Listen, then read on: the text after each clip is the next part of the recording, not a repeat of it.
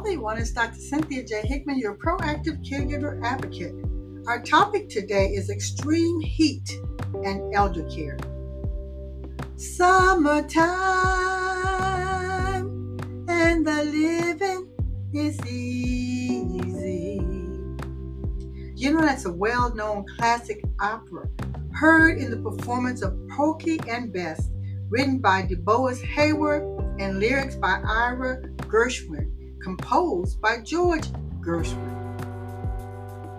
I sing that song because when you think about summertime, especially in Texas, it's hot. I'm just saying. Extreme temperatures are very hard on our elderly population. Our loved ones must be kept safe during extreme temperatures. Several factors must be taken into consideration when high temperatures are forecast. Heat stroke and heat exhaustion are serious conditions, and urgent care is vital should they ever occur. When outdoor conditions elevate body temperatures to dangerously high levels, and when the temperature elevation can be felt inside the home, alertness as a caregiver is required. It is important to monitor body temperature and any unusual occurrences like confusion, weakness, a dry tongue, skin changes. Loved ones who are taking essential medications that pull water from the body must be monitored as well, especially in extremely hot temperatures. So, medications for blood pressure, kidney disease, liver disease, and some heart disorders can create dehydration. Not drinking enough fluids during extreme temperatures can cause life-threatening conditions. It becomes a balancing act because too much fluid intake can be a problem, just like too little intake can become a problem. Let me mention a few medications that your loved ones may be taking. Please monitor their hydration status if any of these medications resonate and possibly apply to the care you're giving to your loved ones. While I do a lot of lecturing on a lot of elder care, know that this information applies to anyone on medications during extreme temperatures. So let's talk about hydrochlorothiazide. It's a medication that treats high blood pressure.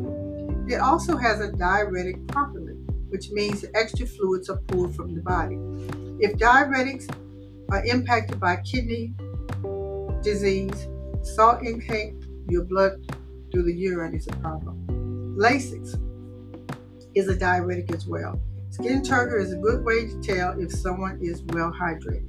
If you pinch the skin and the top of the hand is a good spot to pinch, and the skin does not bounce back, it's a sign of poor hydration.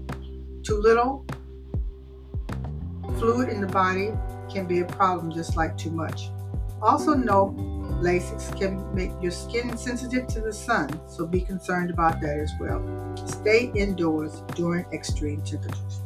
Aldactone, also a diuretic. You can take it either once or twice a day.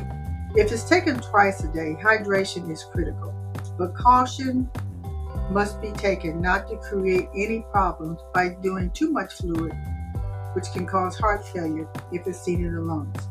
As your proactive caregiver advocate, remember taking any of these medications require weighing to ensure you're maintaining your dry weight.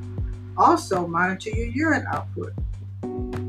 For incontinent loved ones, note the number of diapers you're changing or the chucks that you're replacing. It is important to know that common side effects on medications taken by your loved ones is very important.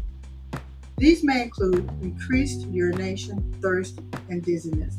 Yes, remember, being proactive is the best way. Be safe, be well, and bye for now.